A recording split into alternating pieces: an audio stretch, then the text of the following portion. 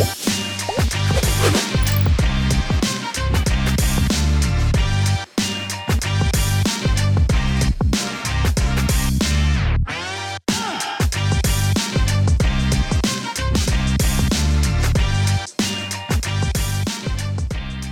good Monday morning and welcome to Connect, the California MBA's weekly podcast featuring one-on-one interviews with movers and shakers in the mortgage industry.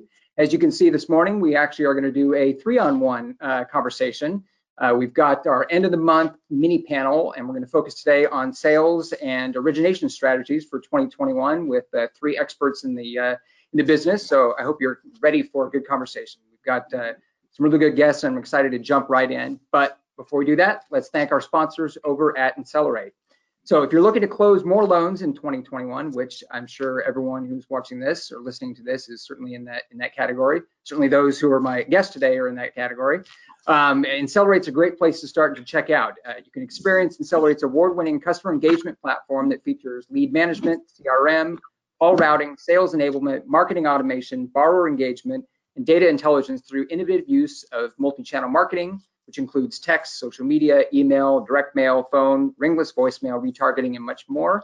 And if you know the founder and the CEO, president of the company, it's Josh Friend, a good friend of ours here at the California MBA, good supporter of our industry. And you can certainly catch him he's very active on LinkedIn. So if you want to connect with Josh, that's a great place to find him. Otherwise, you can schedule your personal demo at Insellerate.com. All right, well, let's jump into the conversation here. Let's first introduce our panel here. So Aaron Futter is the Regional Vice President of Wholesale at Stearns Lending. Casey Hughes-Wade is the VP Relationship Manager at SLK Global Solutions. And James McKibben is Branch Manager at New American Funding. Welcome, panel. Thank you. Welcome. Thank you. All right, well, let's start with the start here. Start with our backgrounds. For those that maybe don't know you in the industry, let's go through your a quick tour of your journey in the industry and how you got to where you are now. Casey, let's start with you. Well, yes. Hello. Thank you so much, Dustin. It's so great to be with you, Aaron and James, and everyone listening. Happy Monday. So my name is Casey Hughes-Wade. I'm Vice President of Relationships of Mortgage at SLK Global Solutions. We're a leading provider of digital platforms and business process management services. Traditionally, I've been on the service provider side for about 10 years, from the compliance and risk side over to credit, a little bit of fintech, and now, combining both SLK with digital platforms and workflow and process automation. So really happy to be here. I'm also known as an expert networker in the industry, really big on LinkedIn, social media, embrace social media. I've used it to grow my brand and grow my name in the industry. And I'm really excited for this conversation today. So thank you. Yeah, sometimes the best way to catch Casey is on LinkedIn, right? Absolutely, yes. With Catching Casey, a little video podcast I do. So yes. Absolutely recommended. All right, Aaron, how about let's find out what brought you to where you're at now at Stearns. Well, thank you so much. And again, I appreciate being a part of this panel, and I'm excited for today. I started with Stearns in 2009, so I'm coming up on 12 years here. I started in the industry in 2005 as an account executive. So I came in right before it crashed and managed to survive. Of course, 8 and 9 were hard for everyone. And here I am, and just enjoy this company tremendously. I'm so proud to be here. So again, thanks everyone, and I look forward to today. Yeah. Well, as someone who started the California MBA in 2004, I can sympathize that, there's an interesting time to join the industry. Yeah. Right at the height of the market, or as the market was, heating up to that extent. James, how about you? Yeah, so I started in about 2005. I walked in like most people and just thought I would try this. It was my next job after college, and 16 years later, I'm still doing it. Most recently, last year was my best year, just to share from an origination standpoint. I closed a little over 200 million, but I definitely didn't start there. I had to struggle my first couple years in the business. I went from one lender, which was American Home Mortgage, as a junior processor. I basically shared an office with like 7 people with one table. So I definitely had to work my way up from that spot. Went to, junior loan officer to loan officer. So kind of had the general plateau of, people like myself. So now, helping run a branch and really being more of a team lead is really more of my title. And so, I think this year is going to be great. I also appreciate being here with all of you experts. It's a real honor, and look forward to hopefully sharing some of my, success and details, and also learning from you. So thank you for having me. All right, thanks, James. And I think we've got a certainly a great array of backgrounds and expertise here. So let's dive right in. So Aaron, why don't we start with you on this question? So the refi boom obviously marches on as we start 2021 here. So from your perspective, what's the biggest challenge for originators? Oh, every broker I talk to, they're tired. I think it's hard to keep up. I think it's hard to keep our momentum because, they're getting so busy and they're trying to continue to originate as well as close their loans. So it's just, I think, and trying to keep me time. It's really important that we work that work-life balance. And with everyone working from home, I think that's gotten a lot harder. As we kind of were talking about earlier too, with our kids at home. So there's just a lot going on, and I think time management and really trying to put times in there for things like working out or reading or just enjoying your family is really important to keep your momentum, to keep originating so that you don't burn out, because I think that's the biggest thing is burnout. That's a good point. James, from your perspective as a branch manager, what are you seeing? Yeah, so I'm more of a producing branch manager, so my role is still more to originate. I think you had some great points, Aaron. I think you really have to be resilient right now. You're going to have days where you have 3 declines and you have to just shake it off. Like this week for me, admittingly, has been pretty brutal. I've had borrowers cancel, so you really have to kind of dig deep and know that you're going to have deals that are 2 weeks from closing where you have to relock a rate, or you're going to lose a loan, or you have to take a day where you try to save 3 or 4 files while you're also battling maybe a 2-week closing that comes on your desk. That's not easy. So I think it's just really trying to stretch yourself a little bit and know that it's going to be a long day. There's no way to really work 7 or 8 hours if you want to get to everything, if you're really pushing yourself. And in these low rate environments, I rember 2012 and 16 where I came in one day, rates went up a little bit and they went up a little more. And before you know it, you're up 3, you're up a half point, where you really want to see this window of time where I think statistically every client that you close should lead to 3 or 4 referrals within 18 months. Really see this window as the time to shine, to catapult your business, to take your business to the next level. But really, just you have to grind. You have to be tough right now. Aaron had some good points as well with finding me time. I try to go to the gym in the morning to get it out of the way, or else I have no chance to, because by 7 or 8, I'm still going with work, and I'm usually pretty beat up mentally and physically by that point. But I think just get ready to grind this year. I try to do I try to do nothing during the day that's like an errand or like anything where I have to go get food. I like to have everything right here, because if I lose that work tunnel during the day, it kind of derails me. And I think you kind of have to be at your desk almost. For a lot of people, they're so needy, you almost have to have immediate response time. So I try to kind of organize my day on weekends, so during the week I can just go full speed, and that's helped me to really produce daily. But yeah, hope that answers it. No, that's a good perspective and good thought there, James, especially on, having your day planned out and organized so you're not, wasting time running errands. Because it is, I know just from my perspective, it's hard when you're at home to not get, that sort of work-life division, to not get caught up in, well, I'm looking out my window, I see all these projects that need to get done. I can go run to the store right now. I can go run to Home Depot right now. But, then you lose focus and you've lost, you turn around and you've lost a couple of hours of work time. So I think that's good advice. Casey, how about you? From your perspective, what do you see as a challenge for originators this year? I love this question, and I think Aaron and James both made great points, and I tend to teeter a little bit towards Aaron, because talking with hundreds of lenders and being in a unique position as a service provider at SOK, we do operate within our clients, the mortgage lenders, business and their operations and their workflows. So we're an extension of the lender, right? So I see a lot, and sometimes my job is just listening to their frustrations as managing the relationship and what they're dealing with day to day.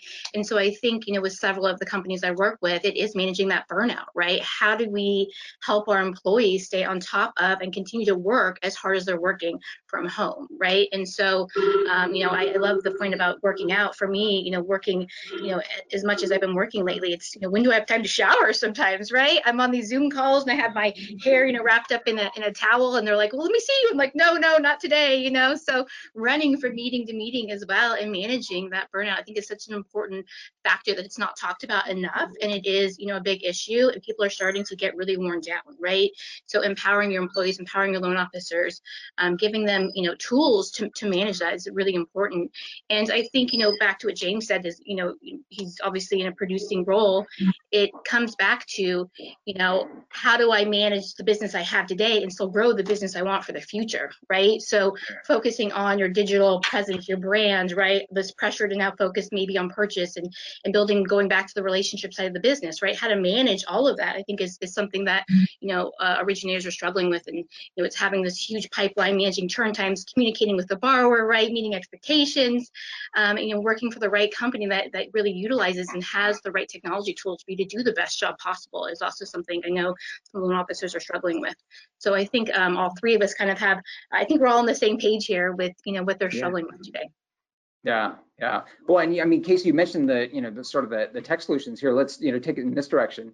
So, I mean, how can the tech solutions that are out there right now, how can they help the originators to keep pushing the envelope on volume right now without getting buried and losing touch with borrowers? And to your point, Casey, about relationships, how can they, stay in touch with their borrowers and keep that human-to-human contact without, sort of sacrificing volume?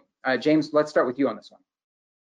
Yeah, so I've tried to embrace what the company offers. I used to take handwritten applications up until about 6 months ago. Everybody would make fun of me. They're like, how are you doing this? You're closing 40, 50 loans a month, and I would take a handwritten application. It was so archaic that finally I started using our rapid application.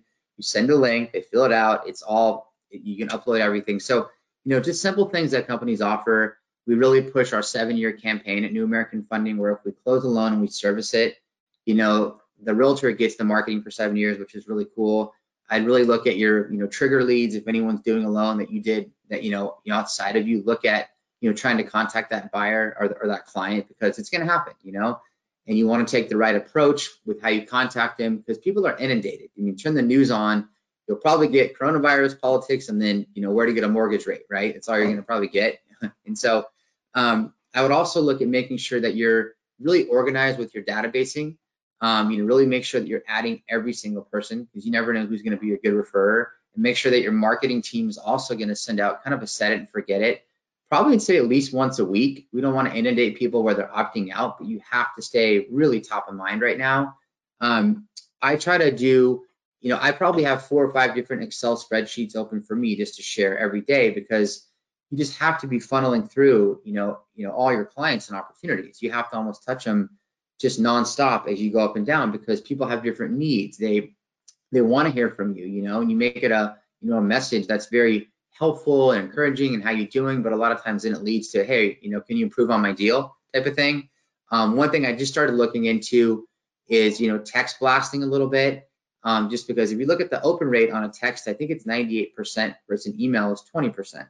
And I think that the time frame for a text for response is 90 seconds versus the average for an email is 90 minutes. So if you look at using technology a little bit just based on the data at hand, it's kind of like a lot of the top guys say, like Elon Musk. If you look at him, if you look at Steve Jobs, and you look at Warren Buffett, they're most successful with what they don't do versus what they do. They want to cut out things that don't. So look at how you can spend your day and really tackle business as an originator. Maybe don't take the buyer that wants to buy a home in 4 years and it's a manufactured home on leased land, because it's going to suck your time up, and look at where you can be most effective. So but yeah, that's how I'm kind of embracing technology a little bit. That's really good to hear. That's good to hear, James. That's a good perspective on that. Casey, how about your perspective? You've got a little different perspective as someone who's working for a tech provider. Right. I worked for several different technology, companies at different points in my career. And I think the thing with technology you have to remember is that really, partnering with the right company, right? That's a partner and not just another solution that you're adding on top of all of these other technology solutions, right? You start to get really bogged down. It can almost get heavy, and it's too much tech sometimes, right? So making sure your technology is syncing together, making sure it's providing the efficiencies and the consistency that you want, on an operational standpoint that really empowers your loan officer to stay in communication, right, with the borrower, that provides transparency on the loan file, so then the processors and the underwriters then can communicate to the loan officer and thus to the borrower. So it's all kind of streamlining together to create the best workflow, for your business model, which obviously depends. And the one thing I know about the mortgage industry and working with so many different lenders nationally is that although lenders are all doing the same thing, they're all doing it differently, right? So having someone and a partner that is going to utilize your model, right, and how you're doing business and how you're reaching your consumer and can pivot and adjust and offer solutions for you, I think is a great tactic.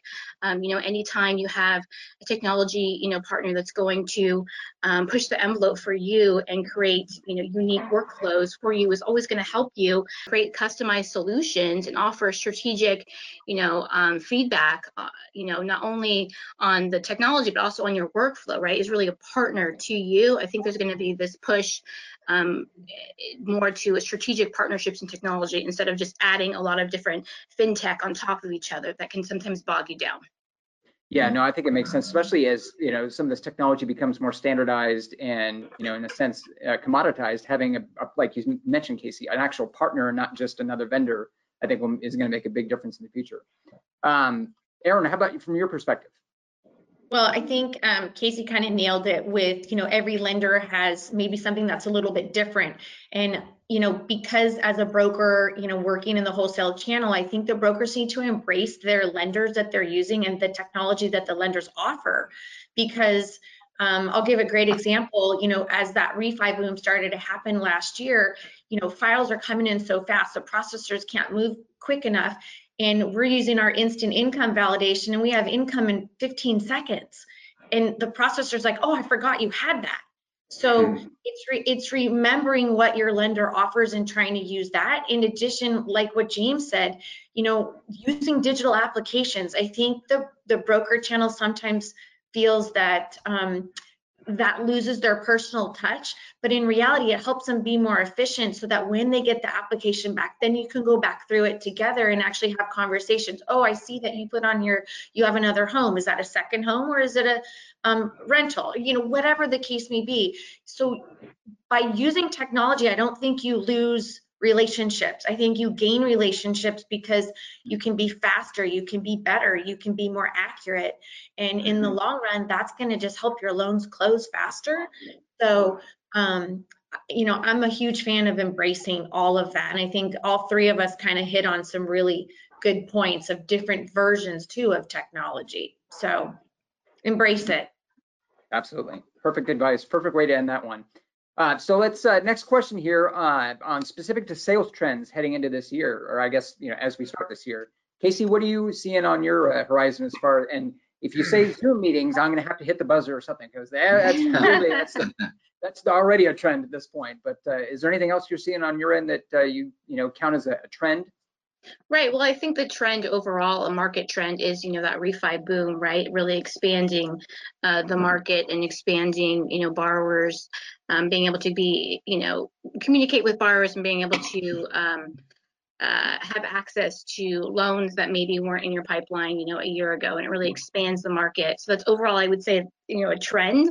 But when it comes to sales techniques and individual, trends, I think that there's going to be, more of a push now than ever to really go where the consumer is. Where's the consumer? They're on their smartphone, right? So how do you get into their phone, right? And so how do you pursue social media and build relationships when maybe you can't be there in person?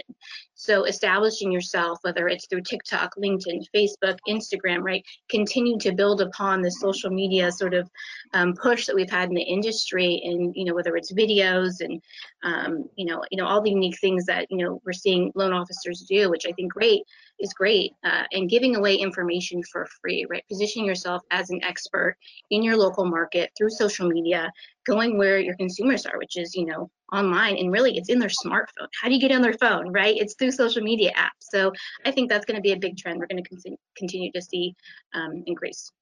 Yeah, no doubt about it. One, and the curious thing to me is, how do you predict trend-wise what the next big social media platform is going to be, and how to get on it, and how to do it in a compliant way. I mean, somewhere a compliance a marketing compliance person is their hair is popping out when they hear this. But I mean, it is definitely the future of the industry, connecting with borrowers on social media. So it's just a matter of doing it in a compliant way, and then finding the next platform for that. Aaron, how about you? What's your take on this? I think Casey nailed a lot of really good points. There's so many different ways to reach the end user, and it is using technology. I think video is a big component. I use BombBomb, and I've had some of my highest click rates and open rates when I do my video emails. And I'm dealing with the wholesale channel, so I'm not going direct to the end user, but I have brokers who use it, and they find great success with it too. So I can't give Casey more credit. I mean, she really nailed it. It's finding that platform, finding your voice, building your brand through those channels, and being an advisor, right? Like, I think as mortgage individuals, we need to be advisors, and the more we can advise, and that's going to create trust, and it just kind of goes full circle.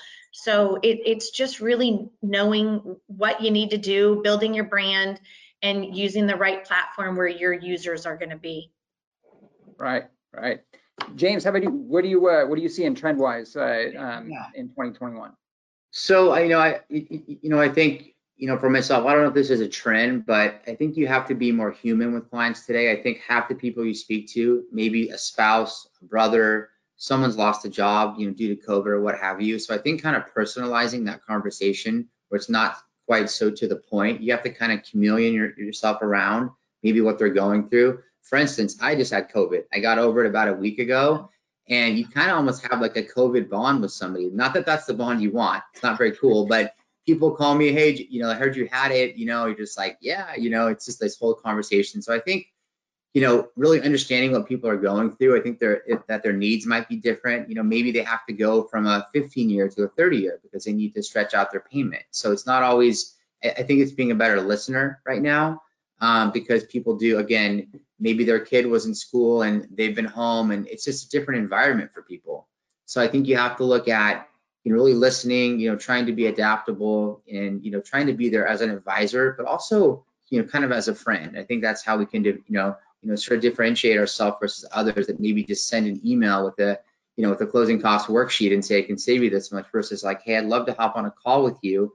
I can help you, but, and then just kind of being there. I think you kind of can stand out versus someone that's maybe more about just getting a quick yes and then moving forward.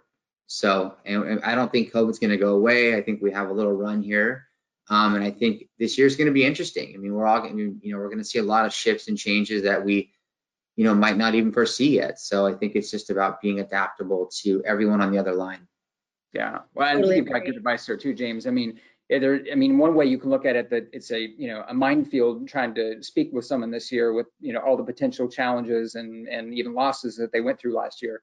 But to your point, if you're just a good listener and genuinely empathetic, then you can disable those minds and have a real conversation with someone. Well, let's next question here, Aaron. Let's start with you on this one. So obviously, this last year, the big change for everyone in any industry was the number of virtual meetings that we have. Yeah. And I'm just curious, from your perspective, do you see that as sort of, even beyond once we get through the pandemic and everyone's able to start going back to work as much as they will? Do you see that as sort of the future of sales? That virtual meeting? I do, because I think people are finding that they can work from just about anywhere. So I think we've seen people leave the big cities, from LA, even coming out, to the desert, or even going into Northern California to more rural areas where it's more affordable. So I definitely think that, given the fact that we've proven we can work from home, most industries have proven they can do it, other than, of course, like your manufacturing job, like where you have to be where the point of sale is. But a lot of industries, we found that we can work from home. So I do think there's going to be a combination, and I think it's going to be a while before people feel safe. Like, I've wanted to go back out and visit my brokers, but half of them they're not there. So I can't. And quite frankly, I don't want to get COVID. So sorry that you had it, James. Yeah, it's not fun. Yeah. Well, James, you're the perfect person to ask this too. Then, how permanent do you see the change with virtual meetings? So I actually think, that with virtual meetings, they're great. I really do. And a lot of people really kind of panicked right away, like, what are we going to do? Because they were so used to that bond in the office. So I did a presentation on it where I live in Orange County, where the average person takes 53 minutes to commute one way to work from Orange County or LA. They take 28 minutes to get ready for a normal workday. So you save 10.66 hours a week by not doing that daily, by weekly. They also have what are called super commuters in LA County and Orange County, where it takes, actually 90 minutes to get to work one way. So when you cut that down, you're saving so much time. And the number one stressor for work is the commute. I think it's number 1 or 2. So it's one of those things where when you cut out that, you're optimizing so much time during the day and you're de-stressing things a little bit, where I think it's a positive. I used to be one that I'd meet a realtor at an event or somewhere and I would drive, 45 minutes for a 20-minute coffee meeting. It really wasn't tangible. Hey, we should do business, versus like a Zoom call or a call. It helps you be more efficient, I think, for them as well. I do miss the in-person meetings. I think they'll be more spread out, maybe once a month or twice a quarter, because so many times it's almost like a meeting to talk about a meeting. It's not, you're really not gaining too much. And I cover, I have preferred realtor relationships from basically Santa Barbara to San Clemente. So I was one on the road at like 3, 4 in the morning for meetings to beat traffic. So I miss the offices, but at the same time, we're very efficient with Zoom meetings, and I think Aaron hit it as well. I think there'll be a blend, because you can't, I think that building and that synergy base is really important. But I think we're so effective this way, and I think that Zoom will also continue to get better and better. Who knows what they'll come up with next, but there'll be better audio or features, or I know there's already some cameras where you can like read in what you're saying, I believe, and stuff. So they'll keep getting stronger. So, and we're probably not anywhere near it, because like you said, Aaron, as well, which is right on the head, people don't feel safe, even if they, if they have an older parent that lives there, we don't want to put them in jeopardy. So I like this. I like working from home. I can be at work in 1 minute. I'm on by 5:30, and I can work till 7, and I'm done. So yeah. Yeah. Well, and Casey, you're laughing about the meetings to have meetings and meetings to talk about meetings. What's your take on the future of virtual meetings? Yes, I definitely think they're here to stay. And I recently saw someone post on LinkedIn that said, we all, passed a test that we didn't know was coming and we didn't study for, right? But the entire industry, sort of pivoted and changed and adopted, how we do business. And I think that with all things, there's a pendulum, right? And we had to swing one way. And, I don't think it'll ever swing back. I think it'll kind of be in the middle. And I'm hoping that eventually, there'll be a time where we can connect, over coffee, and maybe not go into an office and sit in a boardroom. And those types of meetings and presentations, may not happen for a long time. But I'm hoping that there will be, more connection in person, eventually. And obviously there's going to be a balance, right? And I think that the great thing about having virtual meetings and embracing technology to do that is that I'm able to still build relationships, right? Because I'm in your home, right? Like I see your office, I can see your kids back there, I can see a part of you, right? And you are in my home. And so there's this automatic connection, and not to focus it, just on females, but, I've connected with a lot of, female clients and lenders and friends over, what it's been like, right? And sharing that, even in a business meeting, connecting over, my son's in here asking me, can I get lunch, Mom? And I'm like, oh, 1 second, please, right? And so there's this balance and this connection, there's this authenticity that, surprisingly, virtual meetings has provided for us. So I think it's been amazing that we've embraced it. And, and I do love working from home. I worked from home for a long time, and I do miss some of the travel and connecting in person and, having conversations, but I've utilized social media and some videos to still connect and have those authentic relationships with colleagues, with lenders, with females, with tech experts in the industry. So we're still having these important conversations that used to happen at conferences, but now we're having them virtually. So yeah. Well, I can't imagine a universe where Casey's not able to network and connect with people. So I don't know what it would take to get you away from other people like that. So you'll make it happen. Oh, thanks, Dustin. So I love stories. Let's my next question here is I want to hear your favorite sales story, whether it's a huge win that you didn't expect, or maybe some epic crash and fail that you learned from. So James, let's start with you. All right, so I thought about this when you sent that the questions. I love when I can come from behind, I think, in lending and kind of close a loan that maybe others couldn't. So I had a big win about 3 months ago. It was a loan, and because I get very adamant about wanting to do it, to wanting to make sure I can close it. You get so emotionally attached. People don't always realize that our realtors, our clients, is we lose sleep over loans. My weekends are not well, good, because I'm thinking about it. I wake up and it's on me. I really want to perform. So I had a client that came to me. It was a big loan. It was about $3.5 million. This client had been to her bank and one other lender, and they just had no chance, and I got it very technically, from a technical standpoint. It was a bank statement, cross collateralization. We were crossing 2 properties from different states. We had to do a rapid repair and rescore. We had to cure, I think, about 30 NSFs.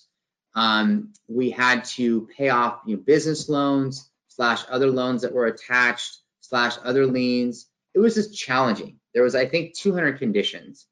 And so the joy in it was knowing that when we got it done, this client was in such a better position. And also the fact that we had climbed that mountain and it was referred by a really top, amazing person as well.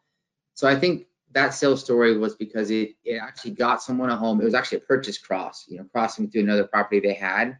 So it helped them get to the end result. And it was about 3 months of everyday work, just based on everyone we had to involve.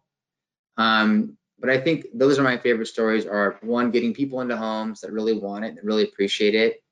Also, it was a win for my team and I, because a lot of people didn't think we could do it. We had to get exception on exception. So we got it done. So that was a good win. Great. Yeah, thanks, James. Casey, how about you? What's your favorite sales story? Oh my goodness. Well, I'm going to tell you, I made a lot of mistakes in my career. My parents always say you were born a saleswoman, Casey. You've been selling since you were born, and although today I'm not in, a traditional sales role, I'm more on the strategy side.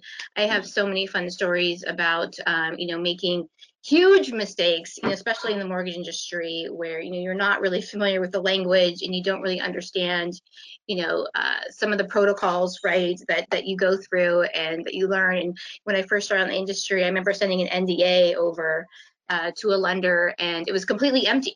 Right, I didn't realize I had to fill in all this information, and it was, I was working at a startup at the time, and it was this blank NDA, and I sent it, and I CC'd my boss, and I was all proud of myself because I was, I was learning still, I was being mentored by him, and he was so gentle with me. He said, "Hey, Case, for next time, can you fill in the information?" And just very gross negligence on my part. But I always try to take, any opportunity that I've, sort of made mistakes in, and, utilize them to grow and to do better next time. And, to be authentic. I think that when you share your humanness and your authenticity with, another person, right? Although might be selling them something, they're still a human being, right? And there's still that connection. And when you own up to your mistakes, say, "Hey, I acknowledge that I didn't do X," right? And you have that conversation with them, and you can kind of laugh about it sometimes. It becomes a story, instead of like, "Oh God, I can't believe I did that," right? And I've just embraced the fact that I make mistakes, right? And I learn from them, and I've learned to move forward pretty quickly. Yeah, painful in the moment, but it's certainly Yes. helpful and useful down the road to learn from. Erin, how about you?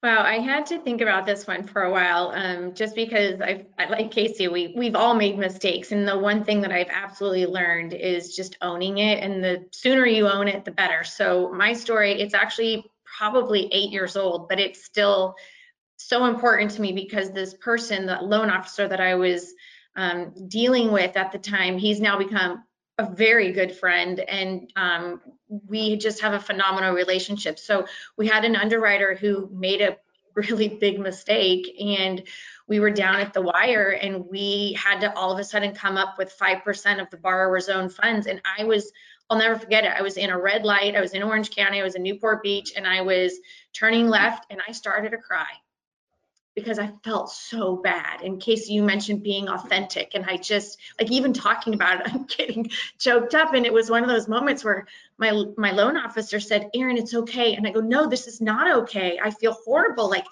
this borrower on the other end of the line isn't going to get their house, because we need to figure this out." Well, we ended up figuring it out, and that's the one thing I've learned. We are problem solvers in this business, and I joke now that I'm a fixer, and it's my job. I'm here to fix things. I'm here to make them better, and we're gonna make mistakes. And I respect the heck out of this loan officer, because we worked it out together, and from that, we have a very good relationship. Like, there's 2 account executives that he comes to, because I'm a producing RVP, and he doesn't trust anybody else but us. And I think it has a lot to do with that situation. And, you know, you got to own it when things go wrong. And I really think that that's so important. And I've learned more from those situations than the ones that go smooth, because the ones that go smooth, you forget about. Right.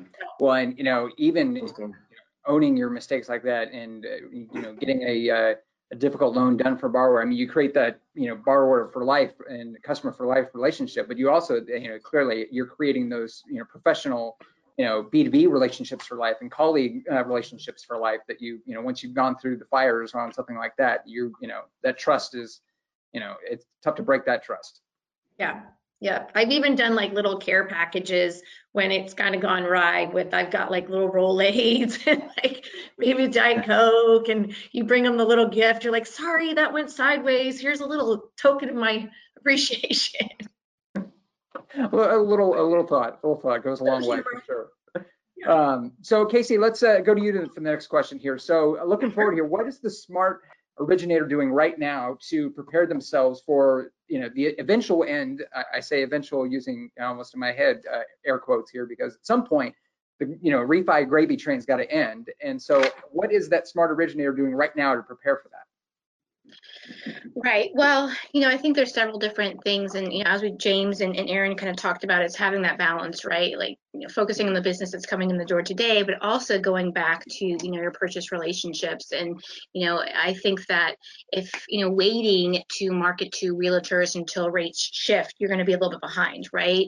The realtors are already partnering with the ones that are, you know, in their smartphones, that are branding to them, that are you know, in their face today. So I think the smart originator is going to, one, embrace technology, you know, two, if you haven't embraced social media, or you're not working for a company that is empowering you to be where the consumer is and to empower you to build a brand, to do a podcast, right, to be an expert in your local community, I think that's something you could start doing today. And then again, focusing back on your relationships, you know, maybe setting some time. You know, I'm not an expert, I'm not a loan officer, right, but from my experience in chatting with you know, other loan officers, setting some time aside every day to make those phone calls, right, to, you know, send those care packages, to continue to build upon the relationships you have. And you know, anyone that says they don't have relationships yet, or they haven't really been, you know, in the purchase market, it's, you know, start with the people you know, right? Start with the people you know, family, right? You know, start there and build out. So that's what I would suggest. Yeah. Well, Aaron, how about you? You know, in touch with originators every day here. What are those smart originators doing right now to, you know, prepare for, you know, the shift in the market ahead? Yeah, I think there's a lot of different things that can be done. And a lot of originators feel like they have to go to the realtors, but what about going to financial planners, attorneys? I had one broker who has done a phenomenal job with, it's called the Blue Book, and apparently it's contractors. And so he was working with the contractors in his community so that when the contractor went out, if the work was $50,000, he's like, well, do you have the money? Maybe you need to do a cash out refi. You need to talk to my loan guy. So I think there's a lot of different areas that you don't have to think about your standard realtor relationships, because everyone's going for the realtor relationships. I think you got to find something different. At a processor, her husband works for UPS. Why not go work with all the UPS, you know, get into their safety meetings, or ask if you can attend something. I know that's attending things is harder, but it's finding different niches that not everybody else is doing. And that's going to make you different. And it's going to also create a really great bond with those people in that industry. Police officers, firefighters, that kind of thing. Yeah, turning over the rocks that not everyone's turned over yet, right? Right.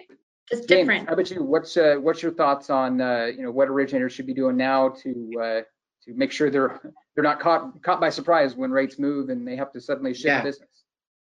That's a great question. I mean, I think, like I said earlier, I mean, you really have to work a long day. I mean, that's the first thing. If you want to produce, you just have to go for it. Clients are so needy. I mean, if they don't call them back in 30 minutes or an hour, especially during urgent times, you really have to push yourself. I think with an originator too, I mean, you want to look at trying to close all your loans you put in. I got a little bit guilty of this where I was putting in so many deals where if you get a recommend decline, it might sit and not actually get worked on to get solutions. So it's more about net closings versus kind of gross locks. So you want to look at really trying to make sure everything works, not just putting in deals. If you have 10 deals, but you lose 3, your net 7. Why not close all 7 and then get 3 later? So really making sure that you're touching everyone. I think I have seen people that come over from like, call center minded, and they do a bunch of refis and they burn out. So I think the model that I've tried to create is trying to always be able to sustain business and do business in any market. I think that's what kind of creates obviously longevity. It's kind of like the infinite model versus the finite model. If you've ever heard like Sam Senek, who does a lot of speaking, that's really one of my favorite presentations he does. But you have to go after the low hanging fruit. You have to do refis right now, in my opinion, because those refis turn to purchases. They turn to clients that that then you get inside their sphere. So even if you're chasing refis, you are technically also enhancing your purchase opportunity in a sense. And you just have to right now.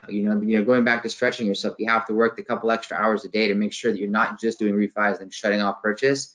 I think you have to look also at who's a good referrer. You don't need 300 realtors. If you have 20, maybe you go wider, not deeper, where you try to really get more out of that contact and get more in a deeper level, not just where they get an email blast, but you have maybe a weekly call or what have you.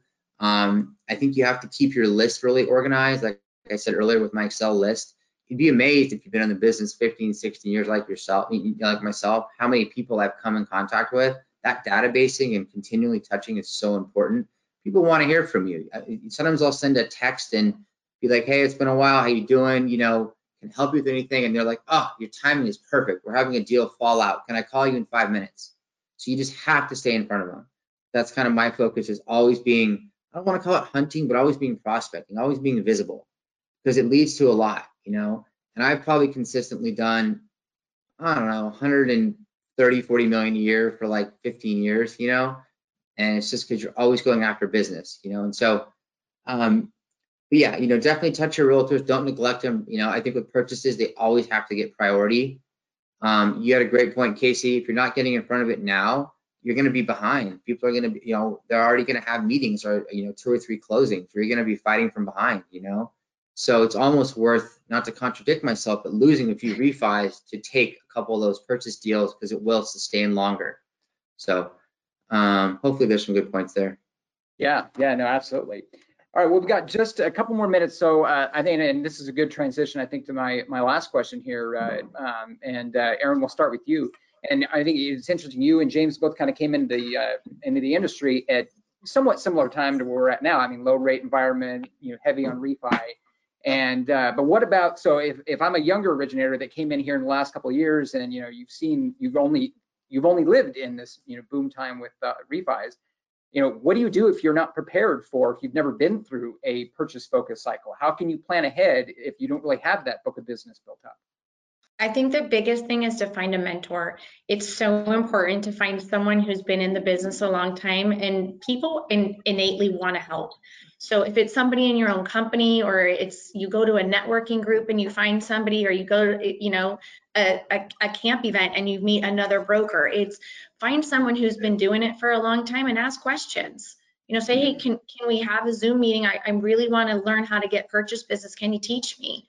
And I think that 9 times out of 10, you're going to get, absolutely, I'll help you. And it's just because, again, people innately want to help. And I do think it's learning the business. I think knowledge is power. Those that know me have heard me say that 100 times. Know your business, know your brand, know your guidelines, know what you can and can't do, because so many borrowers out there think they have to put 20% down. James, you probably have the stat because you seem very statistical, and I don't have stats in front of me, but I do know that the average borrower still thinks they need 20% down. And we all know that's not the case. We can get in with 3% or even 100%, depending upon if the property's in USDA territory. So I think there's a lot that a new LO can do, and really getting a mentor, I think, would be the best way to start. Yeah, that's great advice. James, how about you? What are you telling your younger originators now who haven't been around for a purchase cycle? Yeah, I think for a younger LO, the first 6 months to 2 years is so important, because some are going to fall out of the business. I think I was going to say the same thing as Aaron. Having the right mentor that not only helps them structure their day, but encourages them. That was one of the things that helped me. Was my first sales managers didn't give me the encouragement. They didn't say, you might have some talent here, like, I like what you're saying. It was more just kind of like, it was just a little bit colder, you know? So I think having the right mentor is really important. I think now too, like at New American Funding where I'm at, I didn't come from this, you know, this book of, you know, this era, but, you know, it's not a bad thing to also have some inbound calls to supplement, I think, because like we have inbound purchase leads where you just get better with repetition, and with every single deal, you learn more, you do. And so it's hard to go out without kind of a natural feeding source today. I don't have that, but I know a lot of people in their third or fourth month are closing 5 or 7 deals a month, and they're just getting, you know, more at bats per se. I think you definitely want to kind of layer that, or, you know, piggyback that, like Aaron said, with more of a senior, you know, loan officer that has more of a built-in kind of book of business. One thing I failed to say, but Aaron had a good point, is I got a lot of my business from my networking group, you know, and it wasn't all realtors. It was one realtor. It was a financial advisor, a dentist, a CPA, and we met every morning for about 5 years, and we're still very close. We're not meeting anymore, but we still do business all the time. So someone that is more seasoned will teach you kind of how they went about doing their business before the call center era, or more of a bank mentality where a teller is going to welcome to the personal banker, to the loan officer. It's more kind of self-sourced and so forth. So I definitely would say, as a younger originator, find maybe kind of a natural lead source, you know, work with a senior person, maybe where you can get some runoff business, I think. Because if you're on your own, it's easy to get kind of burnt out quickly. If you don't have deals within 3 to 6 months, you feel like everyone's busier than you, you're not doing it right, it's easy to walk away. So I almost did. I almost left a couple times when I was first or second year, but you know, my third year is when it really clicked. Yeah, I love talking to young originators because you know, they have so much, you know, they want to make it happen, but they just, you know, they're so new. So but yeah. Well, that's great advice, James. Great advice. Yeah, Casey. Well, let's close the deal here. What are your thoughts for younger originators who you know, don't know what they don't know yet? Absolutely. I love talking about what you don't know yet. Well, I think Aaron and James are really going to be the experts on these points. But again, it comes back to being authentic, right? Being authentic in the relationships that you're building. And things do take time, right? And be humble. You know, I just wrote an article on mentorship for the Women's Mortgage Magazine, and, you know, talking about embracing, you know, the experts that you have in the industry, and people want to give back. And sometimes you just have to ask, right? Like raising your hand, right? Someone, you know, maybe you're attracted to them not just because they're making a lot of money, which is what the younger originator might do, right? But who has an authentic relationship, and you know, you like not only how they are in the office, but you like who they are out in the world, right? So I think mentorship can be more not just about, you know, closing loans and getting business in the door, but, you know, personal development as well. Someone's going to help you grow and you know, evolve, you know, into the best version of yourself, right? And then the more you sort of know about yourself, the more authentic you are, I think you're going to be able to pursue those authentic relationships, and you know, and the business will come, right? You know, everyone loves doing business with who they trust, who they know. They're going to refer you business. You know, you get a couple good deals in the door, you did a good job, and you worked hard for them, and you're authentic. They're going to refer you business, right? It's just a natural flow of any kind of sales job. So that's what I would recommend.